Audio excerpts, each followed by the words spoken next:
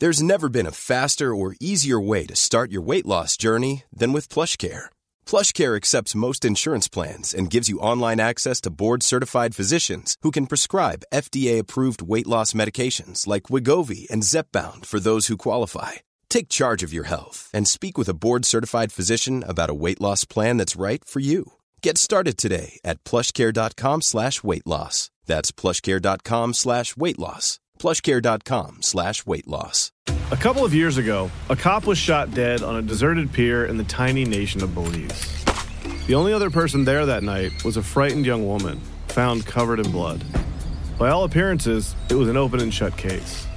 But not in Belize, where this woman was connected to a mysterious billionaire who basically runs the place. Justice will not be served in this case. She's gonna get away with it. Or will she? White Devil, a Campside Media original. Listen wherever you get your podcasts. This episode of Canada Land is brought to you by Douglas, a mattress that is trusted by more than 200,000 Canadians from coast to coast to coast. It's a great mattress at a very reasonable price point. Comes with a 20-year warranty and a great deal for our listeners. Douglas is giving you a free sleep bundle with each mattress purchase. Get the sheets, pillows, mattress, and pillow protectors free with your Douglas purchase today. Visit douglas.ca/Canadaland to claim this offer. That is douglas.ca/Canadaland. Hey, I need you to pay close attention to this message. It is not an ad. This is about Canadaland and this is about you. You need to know that the news crisis is about to get a lot worse. You've heard about the layoffs. We're about to have news closures. And it's very likely that we're going to be seeing the defunding of the CBC. Where are you going to get your information from? What can you do about this? You can support Canadaland. We need you to. And so for this month and this month only, you can become a Canadaland supporter and get everything our supporters get for just $2 a month. That is an almost 80% discount. The clock is ticking on this. It disappears at the end of the month, and then we will not offer it. We need your support. We need to keep news coverage alive in Canada. Go right now to canadaland.com/join. And thank you.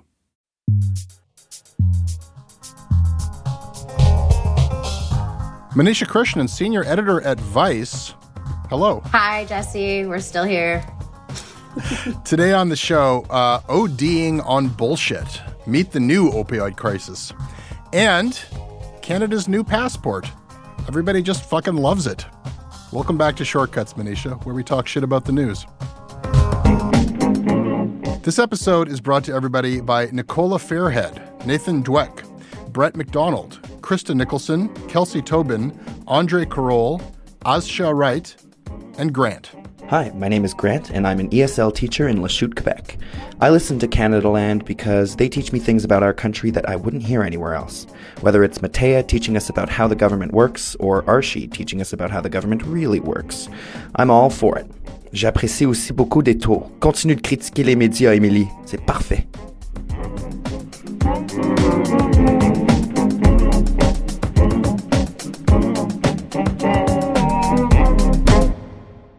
Manisha, as a reporter who's been on the drug beat for years, I know that you are very familiar with the fentanyl crisis, with toxic, tainted supply, an epidemic of overdoses, more than 30,000 deaths in Canada so far. But, you moved away from Canada a little while back, so you might not be familiar with the new opioid crisis, safe supply. What the Prime Minister is doing is massively increasing the drug overdose crisis in this country. He has been providing taxpayer dollars for high-powered drugs that have flooded our streets and lowered the cost of hydromorphine on the streets by as much as 95% in Vancouver, leading to the deaths of 30,000 Canadians. There's Conservative leader Pierre Poilievre grilling Trudeau during question period. And this is in addition to comments he made on Twitter, where he lays at Trudeau's feet all of these overdose deaths and says that Justin Trudeau said that spending tax dollars to give free hard drugs to addicts was quote unquote safe. Now we know that addicts are reselling Trudeau's drugs and using the proceeds to buy deadly fentanyl. How do we know that? How do we now know that? Well, he links to a National Post article. And that's what's driving this narrative, and it's a narrative that we're hearing in chorus from Conservatives. MP Rachel Thomas tweeting, "We've seen a 300% increase in drug overdoses since the Liberals started providing safe supply drugs. Why is this devastation allowed to continue? It's time to bring our loved ones home and make sure they receive the proper treatment they need." We're seeing that language again and again. We need to fund treatment and recovery to bring home our people drug-free. Conservative MP Melissa Lantsman also talking about how safe supply is not working, and they all are linking to or referring to this National Post article. Did you catch this article, Manisha? I did. It was a slog to get through. It was like 10,000 words. There was a lot of claims in it, but not a lot backing them up. I mean, it was mostly quoting anonymous doctors. I don't think there was anyone who was actually in a safe supply program quoted even once, as far as my sort of read of it. I don't know if you caught something different, but it mostly seemed to rely on unnamed doctors. I want to talk with you about the piece in detail and the sourcing, like unnamed doctors. It's kind of a curious thing to build a story on. I think it's really important for us to dig into the story because, it's an interesting thing that we're seeing play out here. And it gives us some insight into where policy comes from.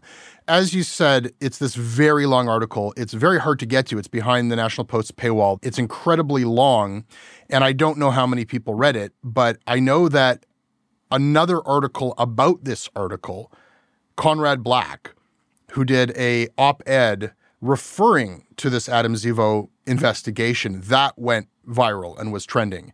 And Conrad Black's piece, the Post has published a bunch of ancillary articles around this Zivo article that I think were probably read more widely than the article itself. Conrad Black's I want to read from just for a second. Here's a couple things he says in it. His headline is, "Free hard drugs for addicts, a catastrophic liberal failure.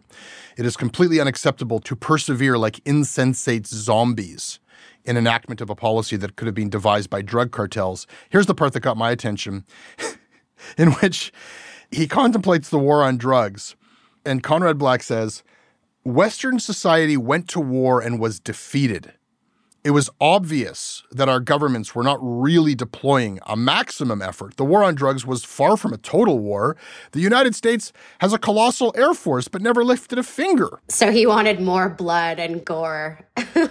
What does that mean? It's like they didn't use everything they had in this war. I guess they could have used nuclear weapons. It's the kind of opinion that you're like, all right, granddad, you've had too much sherry. What does that even mean? They didn't use the Air Force on the war on drugs, but that's the version of this investigation that went viral. And Conrad Black repeatedly cites Adam Zivo's long piece, and he calls it comprehensive and diligent research conducted for several months. Authentic research by those on the front lines, meticulously laid out in Zivo's investigation. Manisha, you're watching it go from the long piece, which is presented as evidence. This is research. This is like a massive investigation. And then there's the think pieces by Conrad Black. And then it gets cited in Parliament by Pierre Poilievre and MPs that now it's been proven. We have the research from the National Post. And I think there's a very good chance that Pierre Poilievre will be prime minister. And I have very little doubt that he will act on this plan to cut safe supply. And it all comes back in this wave of the story to this National Post article. So let's talk about this article. Yeah, let's talk about it. There's so much to sort of break down here. I think my first kind of initial takeaway is it's really sort of missing the forest for the trees. He is hyper-focusing on safe supply projects, of which there are a couple dozen across the country. I think the Canadian government has invested like $80 million, which is not that much. And a lot of these projects are quite small. So I think to sort of say that this has been a catastrophic failure, it's fueling this new wave in the crisis, it's almost like giving it too much credit, because I don't think these programs are even at the scale yet where they could be doing that. Well, you wouldn't know that from the story that Zivo tells. And let's present his story here.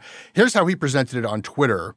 He tweeted, "My new 10,000-word investigative report shows that Canada's safer supply programs have been a disaster. I want you to enjoy that number, 10,000 words. It is pretty much the only hard figure that he presents. The rest, as you say, it's anecdotes and a lot of hyperbole. And by the way, even that one figure is inaccurate. The piece is actually over 11,000 goddamn words long. Here's the story he tells. The story he tells is that in response to the opioid epidemic, where the drug supply is tainted and people who use fentanyl are like playing Russian roulette and over 30,000 of them have died because it's contaminated, the government has ramped up safe supply where you give people free hard drugs so they don't take tainted drugs off the street. And they don't give them fentanyl, they give them hydromorphone. And the story that Zivo tells is that this has been a disaster. What it's done is you've got government giving people free hard drugs that they don't use because they're addicted to fentanyl. And hydromorphone, though it's a very powerful narcotic, doesn't get them high. It just helps them with withdrawal. So they're not taking the hydromorphone. Instead, they're selling it to get money to buy fentanyl. And what happens then is the streets are flooded, and that's the word he uses, a geyser, flooded with hydromorphone, driving down the price of hydromorphone to like $1 a pill. It's like less than a tall boy, Zivo writes. And that in turn is like creating a whole new wave of addicts because we read that teenagers experiment with magic mushrooms and then upgrade to hydromorphone and then end up being fentanyl addicts anyhow. Other people are crushing the hydromorphone and injecting it and getting terrible infections. And he describes this, forget the fentanyl crisis of toxic supply. This is the new opioid crisis, and it is repeatedly described as an epidemic on the scale of the OxyContin crisis. Hundreds of thousands of people died from that drug crisis, that opioid crisis. So this is the new one. It's hydromorphone, and it's a nightmare story because the government is the ones supplying these drugs. So that's the thesis of this. And as you state, like, okay, I'm open to reading journalism about this. You know what I mean? Like, if the government is distributing tons of opioids, that's probably going to have a lot of effects. And I think it's worth asking questions about where those drugs go. I could totally believe that fentanyl addicts are selling some of those pills, and it's totally worthwhile to try to find out what's going on. Listen, people absolutely are probably selling some of this safe supply, and certainly people who are fentanyl users, they're not going to completely stop using fentanyl just because they're getting safe supply. And this is true. I mean, I've talked to people who are in safe supply projects in Vancouver, and they are continuing to use fentanyl because it's true that we have such a potent street drug supply now that these sort of legal alternatives are not always keeping withdrawal at bay. That's why you actually have some of these programs that are now giving fentanyl patches to people, like as an alternative to the street supply. So I think, that is true. I don't think he's shown in any way that hydrocodone or, he even talked about diverting methadone is driving a huge wave of overdose deaths. I think just sort of backing up a little to how we got into this situation in the first place is probably worthwhile. I mean, there's a lot of people that argue that had we just given people a safe supply of heroin way sooner than we sort of have, that might have actually really prevented a lot of deaths. Instead, we've had this situation of prohibition. We went after opium, then we went after OxyContin, then people went to heroin, then we went after heroin. And now, because our supply chain in North America is tied to Mexican cartels, they are now manufacturing and smuggling fentanyl en masse because it's cheaper and it's easier to do and it's easier to get away with. And that's the situation we're in now. And now we have these sort of piecemeal safe supply projects with drugs that, they often aren't potent enough. So maybe the conversation actually needs to be, do we need to be giving people more of a safe supply that is in line with what they're actually using on the streets? I think that's all really relevant context, and it takes us to the place where Zivo leaves us, which is, describing this nightmare scenario where the government is this drug pusher. But in order to get there, there's two major data points that I feel like I'm just struggling to figure out what the basis are for. One is scale. If you're going to say that we have a new opioid crisis, which suggests also that the fentanyl crisis is behind us, right? We have this new opioid crisis. It's government hydromorphone. Well, can you quantify that? How much of this hydromorphone is out there? there is no indication in this piece. There's a lot of hyperbole, like I say, words like flood, geyser, epidemic, but the scale of it, we know that there are 28 safe supply projects. 28 projects. That doesn't sound like a lot of projects. I dug into like the one closest to me in Parkdale here in Toronto, and their annual report said they had 58 clients. And some of what they're saying is consistent with points that I think are worth getting into in the Zevo piece. Like, yeah, their clients are saying, this is helpful for me, this hydromorphone, in dealing with withdrawal, but it doesn't get me high. If I had safe fentanyl, then I wouldn't have to take potentially toxic fentanyl from the streets. So, like, you could take the same problems with this program and actually suggest the program needs to go further, But okay, we have this one unanswered question in the piece of just like how much hydromorphone is out there. No idea from this piece. And then if we're going to say that this hydromorphone epidemic or the results of hydromorphone are the new opioid crisis comparable to OxyContin, then I have questions about, okay, are people dying from it? And there's no indication in this piece about whether people are dying from hydromorphone use or how many. So I find on Twitter responses pointing to the BC Coroner's Service, which found that there's no indication that prescribed safe supply is contributing to illicit drug deaths. Which doesn't mean it's not happening, but it makes me wonder, like, what is the apples and oranges of this? Like, I get that this is going to push conservative buttons to say that the streets are flooded with government, basically heroin, and that's an epidemic, and it's Trudeau's fault. But the whole point of this started with people dropping dead from toxic drugs. It's not great that there are non-toxic drugs that the government has put into supply, but if people are not dying from them, that's kind of relevant if you're going to say that this is like as bad as the OxyContin epidemic. Yeah, I think the line about it, comparing it to the OxyContin crisis, was just wild to me, because that was just a large scale sort of campaign in which the FDA was essentially complicit, and many, many doctors. And again, we're talking about these sort of small pilot projects. I mean, it's also a bit like there are probably people who are diverting Dilaudid and some of these pills into the supply. But I guess, Adam, it's almost he's acting like it's fueling these brand new addictions and these kids are getting hooked on it and they're dying. And it's like, the reality is most of the people getting these diverted drugs are probably opioid users. They're probably addicted to opioids in a lot of cases. And it's sad that we're even in this situation, but it's like, in that case, if they're getting diverted drugs, at least they're getting diverted regulated drugs as opposed to illicit street fentanyl, which is still the main driver of all of these deaths, which he really seems to skip or gloss over in the story. You mentioned earlier the issues with the sourcing. Here's what he says, because throughout the piece, it relies very heavily on addictions doctors report this, addictions doctors report that. And that got picked up by Poilievre. We now know from the National Post that addictions doctors are reporting that the cost of hydromorphone has dropped by 95%. Like statistics based on doctors reporting. I think that people could be forgiven if they would assume that means that there is research that doctors have provided that are demonstrating this. In fact, what that is based on is anecdotal information passed on to Zevo by anonymous doctors. Some of the people I have spoken to for this story are given color-based pseudonyms, i.e. Dr. Blue and Mrs. Crimson, due to concerns about the retaliation they might experience if connected to either this story or my future reporting on Canada's failing drug policies. As addictions physicians are particularly vulnerable, their pseudonyms have been made gender neutral. So he's got Dr. Green, Dr. Red, Dr. Violet, and Dr. Indigo. When we give people anonymity, I think that the idea that you might lose your job is one reason why you might give professionals. They're saying something, they're whistleblowing, so you got to allow them to be anonymous.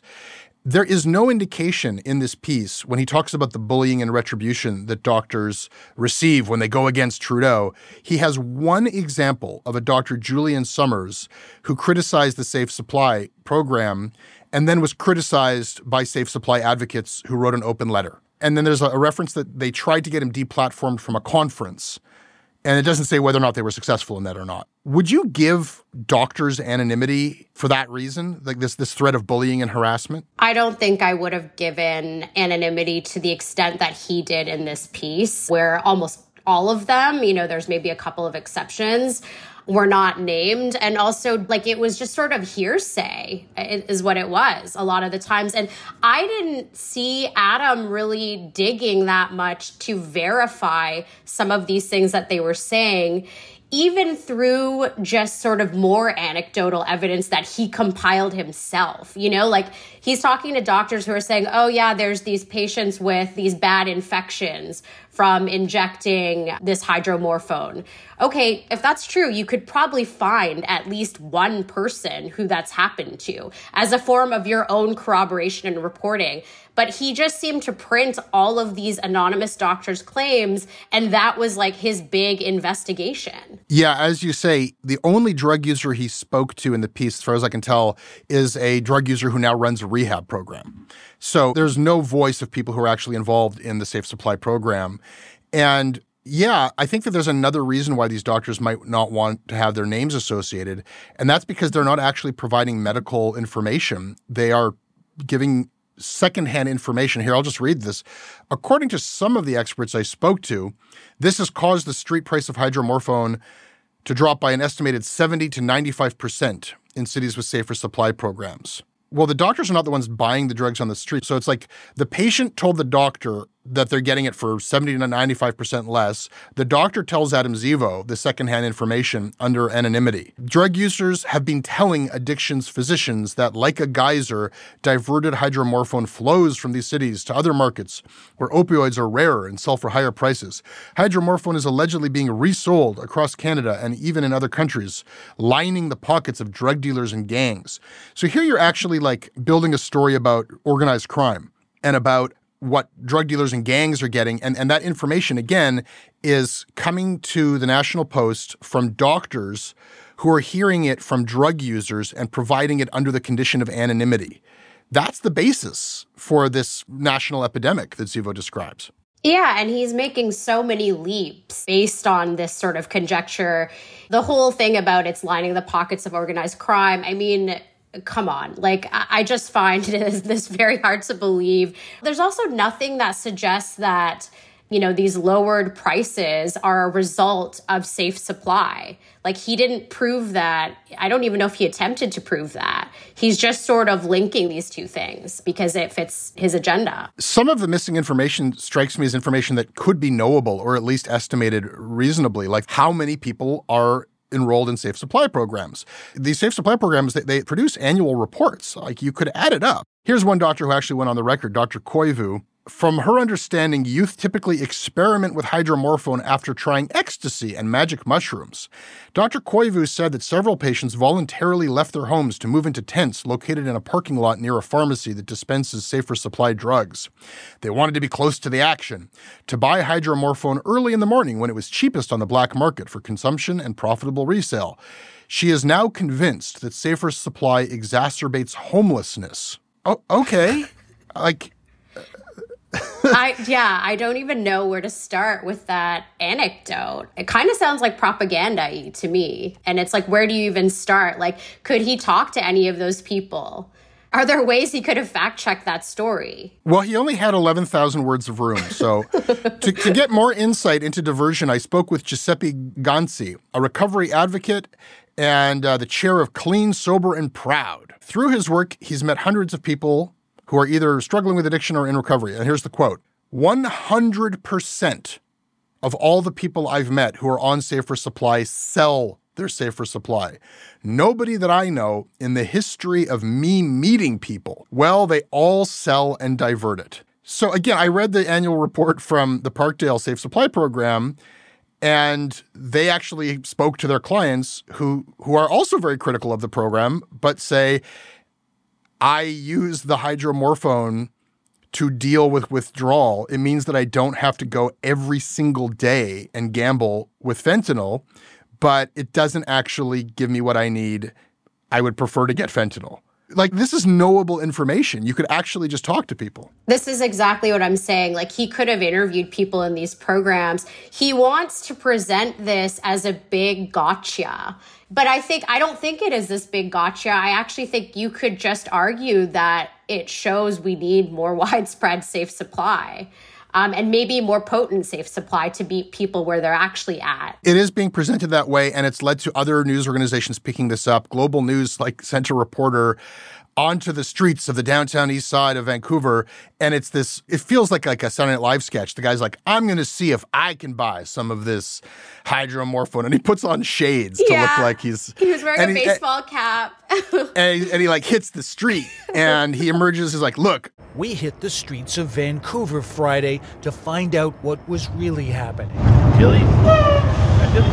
We overheard drug dealers shouting, dillies, the slang word for Dilaudid or hydromorphone. And it's like this gotcha that prescription meds are being resold on a secondary market on the street. That has always been true. And in fact, that's the point of introducing safer supply, is to make it easier to get non-toxic drugs.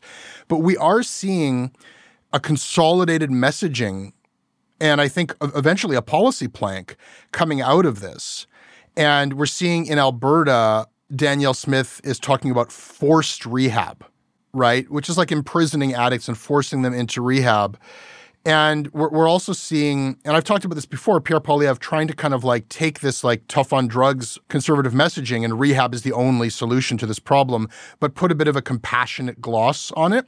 And that is evidenced in the conservative messaging as well, where they keep saying things like, it's time to bring our people home. Like Trudeau is killing them. We're going to bring our people home. It's time to bring our addicts home. And home equals we're not going to give you government drugs. We're putting you on rehab. And on this, we don't need anecdotal research.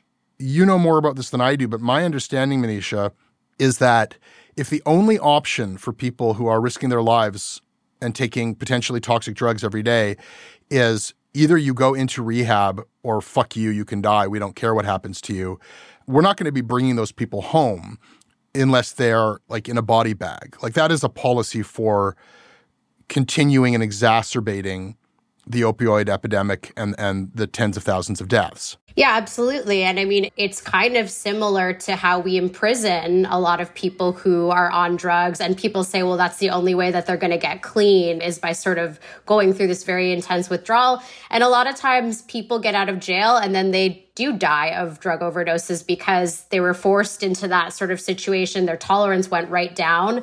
They hit the street supply again. And, it's dangerous. Not to mention, it's just inhumane to talk about sort of rounding up people. And I think Danielle Smith said, that it doesn't make sense to ask drug users about policy. It would be like asking drunk drivers to weigh in on driving policy. I guess the wider issue with articles like these, it really sort of bolsters this disdain and condescension that we have towards drug users to sort of know what's best for them.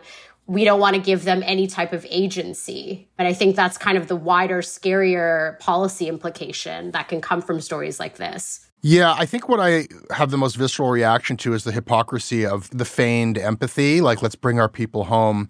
I feel like there is actually a difference of opinion at the root of this. And we don't have to mess around with these kind of fabricated narratives, or at least wide-reaching, pretending that we somehow now have smoking gun research. I think that to a conservative mindset, the idea that people who have morally failed and decided to become hopelessly addicted, that the government would help them get high and accept that they're just going to live that way.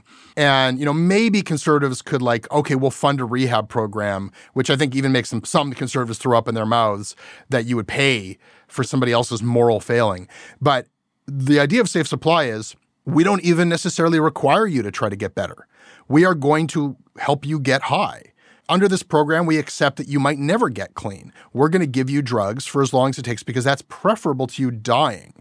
And from a conservative point of view, it's are you fucking kidding me?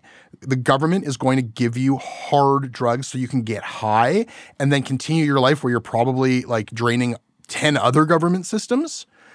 That is really where we could at least have an honest debate about two different policy directives. Yeah, and you notice it with Adam's story because he keeps using the term euphoria, that these programs are providing people with euphoria as opposed to, say, methadone, where they're not going to get high. So there is a moral sort of angle to this. There's a philosophical thing where it's like, how dare you, maybe enjoy these drugs that we are supplying to you? And I think that's probably where a lot of these doctors, quote unquote, stand. And maybe that's why they don't want to be named or whatever, because it's just more of this philosophical argument and where do you fall on it? And maybe a lot of them just don't agree with that at all. It's completely misleading because it's like providing these safe supply options is actually better for taxpayers if you want to go down that argument because, people can generally be healthier, potentially work more, just have more autonomy over their lives. There's a lot of reasons why I think that's just sort of a misleading line of thinking. But yeah, I do think you're absolutely right. That's what it sort of boils down to, is that these people are failures and why should we be funding them getting high? Well, just say no to magic mushrooms, kids. They're a gateway drug. This episode is brought to you by Athletic Greens. Look, I may not always take care of myself the way I should. I sometimes don't get enough sleep or, I stop exercising entirely, fail to leave my desk for, days. Manisha, I don't know what substances you ingest, but my approach to health and nutrition is not one of removing things to get healthy. It's in addition to the things that I probably shouldn't be ingesting. I'll also mix some AG1 powder with water and drink multivitamins and probiotics and prebiotics each morning. Get what I need, the minerals, the vitamins, that good stuff. You know what I mean? I'm at that age where I probably need this. This is a really simple way to just get it done. You don't have to keep track of a bunch of different vitamins. Make sure you're taking them at the right time. It's just one scoop every morning with water, which is also very good for you to do first thing in the morning. If you're looking for a simpler and cost-effective supplement routine, Athletic Greens is giving you a free 1-year supply of vitamin D and 5 free travel packs with your first purchase. Go to athleticgreens.com/Canadaland. Check it out. Manisha, you've been here before. You know that we duly note stuff. What do you got? I wanted to duly note, so the Wall Street Journal is losing honorifics. So that means in their, I don't know if people know that word because I didn't even, but it means in their copy, they will no longer be referring to people as Mr. or Ms. They're doing away with that. And I just wanted to duly note that because it's like, wow, newspapers still do that? Like who do we have that still does it? I think the Times does and the Globe does, right? The fancy ones. Yeah. The ones that want you to know that they're for mom and dad. Like they're the serious newspapers where, even as they're like writing nasty stuff about me, they say, Mr. Brown. And it feels kind of backhanded. In their little write-up, they said, it's, we've done it out of politeness. But I do think it's more like this. There's like a stuffiness to it, I find. The last vestiges of like the things that we did to be like, we are the media. And like, they're like very authoritative. Like, I think it's probably like. Hear ye. Yeah. Just clean house of that shit is probably a good policy. Duly noted. I want to duly note a little blast from the past here. Today, this is Thursday, May 18th, as people are hearing this, over 8,000 youth from across New Brunswick, Prince Edward Island, Nova Scotia, and the state of Maine will be converging at a stadium event in St. John, New Brunswick, where they will be motivated to be the change. Tell me when any of this is starting to sound familiar to you, Manisha. The speakers and performers will focus on topics like mental and physical health, volunteering, bullying, self-worth, and how each of us can better the world. They can be the change. They can better the world. Okay, all right, starting to ring bells. I don't know. If you go to the website of webelieve.ca, that's what it's called, you will see merchandise for sale, Rafiki bracelets from a company called Me to We, which listeners may remember. That was the for-profit wing of We Charity, where if you buy Me to We products, money is given to the charitable side. But of course, I thought We Charity closed. Well, okay, the Rafiki bracelets are for sale at webelieve.ca, where you can also buy a voluntourism trip where you could do service learning. Let's not call it voluntourism. It's service learning to Costa Rica. There are sponsors like Air Canada and Tim Hortons for We Believe St. John.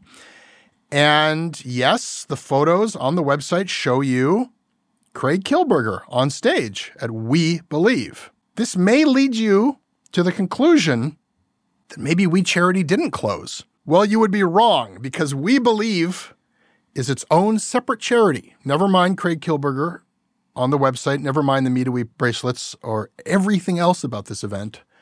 We Charity is not involved, and I wanted to duly note that. Duly noted. This episode is brought to you by Douglas, a mattress trusted by more than 200,000 Canadians from coast to coast to coast. Trust is important. There are a lot of mattress lies out there, a lot of mattress liars. And I didn't intend the pun, but it occurred to me that there is one as I was saying those words. Listen, I am not lying to you. I have experienced the Douglas mattress. It is an exceptional mattress at a surprisingly affordable price point. It is a mattress that sleeps cool, doesn't have that weird thing in the summer where the mattress gets like an oven. It's a very good product. It's delivered to your house in a box. You don't have to go to a big mattress store. It is a medium firm mattress, which is what Canadians prefer, and it comes with a 365-night trial and a 20-year warranty. What more can I tell you? Douglas is giving our listeners a free sleep bundle with each mattress purchase. Get the sheets, pillows, mattress, and pillow protectors free with your Douglas purchase today. Visit douglas.ca/Canadaland to claim this offer. This episode is brought to you by the Centre for Addiction and Mental Health, CAMH. We hear a lot about the opioid crisis. We talk a lot about the mental health crisis. These are serious problems. These problems affect us all. They've affected my life and my community. They're not intractable problems. I don't know what's going to solve them on a policy level, but day to day, helping people, that's what CAMH does. They do it on the ground when people need help, and they do it through research. The team at CAMH gave our team a tour of their facilities, and we were really just blown away by the incredible, heroic work that they're doing every day. They treat everyone with dignity, and their research is seeking and finding real solutions for everyone around the world. Help change mental health care forever. Your support will help CAMH build a future where no one is left behind. Donate at camh.ca/Canadaland to help CAMH treat addiction and build hope. The passport is getting a makeover. Canadian passports are getting a makeover. Did you hear that the Canadian passport is getting a little makeover? The federal government calls its new passport design a celebration of national identity. They erased Vimy Ridge to put in an image of a squirrel eating a nut. I'm so mad, I'm so mad, I'm so mad. They changed the passport, Manisha. People are very mad. People are very mad. Archie Mann, my colleague, Archie Mann, tweets utterly humiliating. A joke of a country. Andrew Coyne, I'm guessing they wanted to take the coat of arms off altogether, thought better of it, and then compromised by shoving it into a corner. What an absolute cringe fest. Dr. Leslyn Lewis, Trudeau is trying to erase Canadian identity, removing religious and royal symbols, purging our national identity from passports. They took out Vimy Ridge and Terry Fox with a man raking leaves, with a squirrel, with a nut. It shows disrespect for our history and those who sacrificed to build it. Jen Gerson, friend of the podcast, yes, Canada's new passport really is that bad, ugly, juvenile, so banal that I'm actually personally offended. How mad are you, Manisha? I mean, I think those statements are mostly true. I agree. And actually, I tweeted myself about it, saying that it reminded me of our gross jean jacket Olympic outfits from a couple years ago with like the graffiti on the jean jacket. I don't know if you remember that. It was a hideous jacket. And this passport cover reminded me of that. It was just sort of very juvenile and embarrassing. In a way, though, is that not super Canadian? You know, I'm usually game to take personal offense at the most banal bits of public policy or anything government does and act like it's a really big deal. But I can't even imagine being upset about this. I can't even fathom having an emotional response. Like, I was not invested in the passport as any kind of symbol of my identity or extension of my patriotism. And I don't believe everybody. I don't believe them. I don't believe they're as mad as they say they are. I don't believe you, Manisha. It's just not serious looking anymore, you know? Like, like before, it's like you're at the airport, you're holding it. It's like it could even be an American passport. It could cosplay as an American passport. Now it can't. It's got like the half-assed outline of a leaf. I mean, I agree with Jen. It looks very silly. It looks like a little coloring book. But you liked that. You liked the serious passport. Like at least this, like Canada, we have lots of things to say, but your passport, it had, you actually, like a monarchist, you like the coat of arms, right? So you secretly like that shit. You wanted it to be like, if it smelled like an old British guy, you'd be happy. You don't like this new clip art passport. I just don't like the design. I don't like the clip art part of it. I think the inside, being replaced with nature or whatnot, that bothers me less for some reason. They took out Terry Fox. There's a squirrel with a nut. This is my favorite, absolutely hysterical emotional response people are having. I mean, it is terrible. I just don't care. It's like this weird clip art inside that has these very banal two-dimensional images of just like people enjoying Canada or stick figures enjoying Canada. And one is a boy at a lake.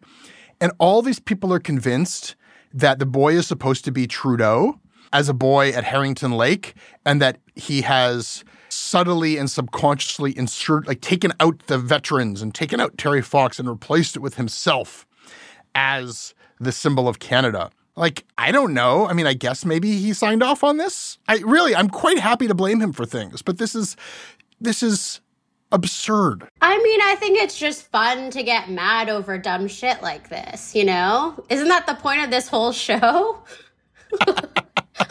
Yeah, I'm defeating my own premise here. 11 years ago, Harper introduced a new passport, and there was a controversy. New passport lacks diversity was the story back then. That was the problem under Harper. Under everybody is a little snowflake. It doesn't matter. Back then, everyone was a snowflake because they wanted to actually see Canada's diversity reflected in the passport. And instead, we got all of these like classic images of Canada. Now the classic images are out, and people are up in arms and they're crying snowflake tears over that. I don't know. Maybe the show works better if fuck it. Yes, I want my old passport back. It matters a tremendous amount to me. It's really, really important. I'm going to rush to get my new one in before they change it wholesale. Maybe you got this way when you left Canada. People tend to get into this kind of shit after they leave. Like we're very jaundiced about it when we live here, but then people leave and they get really pro-Canada. Or they become like those annoying like defectors where they're like, they don't want anybody to know they're Canadian. I feel like it goes one way or the other. Either you put the little flag in your Twitter bio, or you're just like, yeah, man. You're one of those secret Canadians, yeah. Yeah. Well, you can now renew online. So you've got the Trudeau government to thank for that one. Thanks, Trudeau.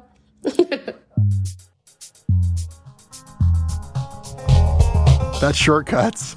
Thank you, Manisha, for joining me.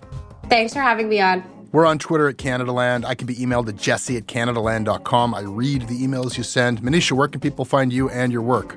At Manisha Krishnan, and my work is on Vice.com. This episode is produced by Aviva Lessard with additional production by Caleb Thompson. Our managing editor is Annette Ejofo. Theme music is by So Called. Syndication is by CFUV 101.9 FM in Victoria. Visit them online at cfuv.ca. Listen, if you value this podcast, please support us. Some weeks it's really important to tear the shit out of an article, as we did today, and we rely on listeners like you paying for us to do that. As a supporter, you'll get premium access to all of our shows ad-free. You'll get early releases, bonus content, exclusive newsletter that we put out, discounts on our merch, invites and tickets to our live and virtual events. We're doing a lot of them. They are good. More than anything, you'll be a part of the solution to Canada's journalism crisis. You'll be keeping our work free and accessible to everybody. Come join us now. Click the link in your show notes or go to CanadaLand.com/join. You can listen ad-free on Amazon Music, included with Prime. Thank you for supporting CanadaLand.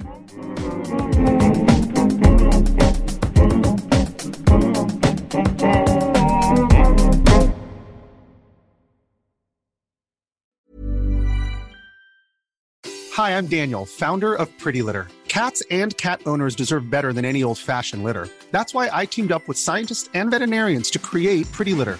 Its innovative crystal formula has superior odor control and weighs up to 80% less than clay litter. Pretty Litter even monitors health by changing colors to help detect early signs of potential illness. It's the world's smartest kitty litter. Go to prettylitter.com and use code ACAST for 20% off your first order and a free cat toy. Terms and conditions apply. See site for details. A couple of years ago, a cop was shot dead on a deserted pier in the tiny nation of Belize. The only other person there that night was a frightened young woman, found covered in blood. By all appearances, it was an open and shut case. But not in Belize, where this woman was connected to a mysterious billionaire who basically runs the place. Justice will not be served in this case. She's going to get away with it. Or will she? White Devil, a Campside Media original. Listen wherever you get your podcasts.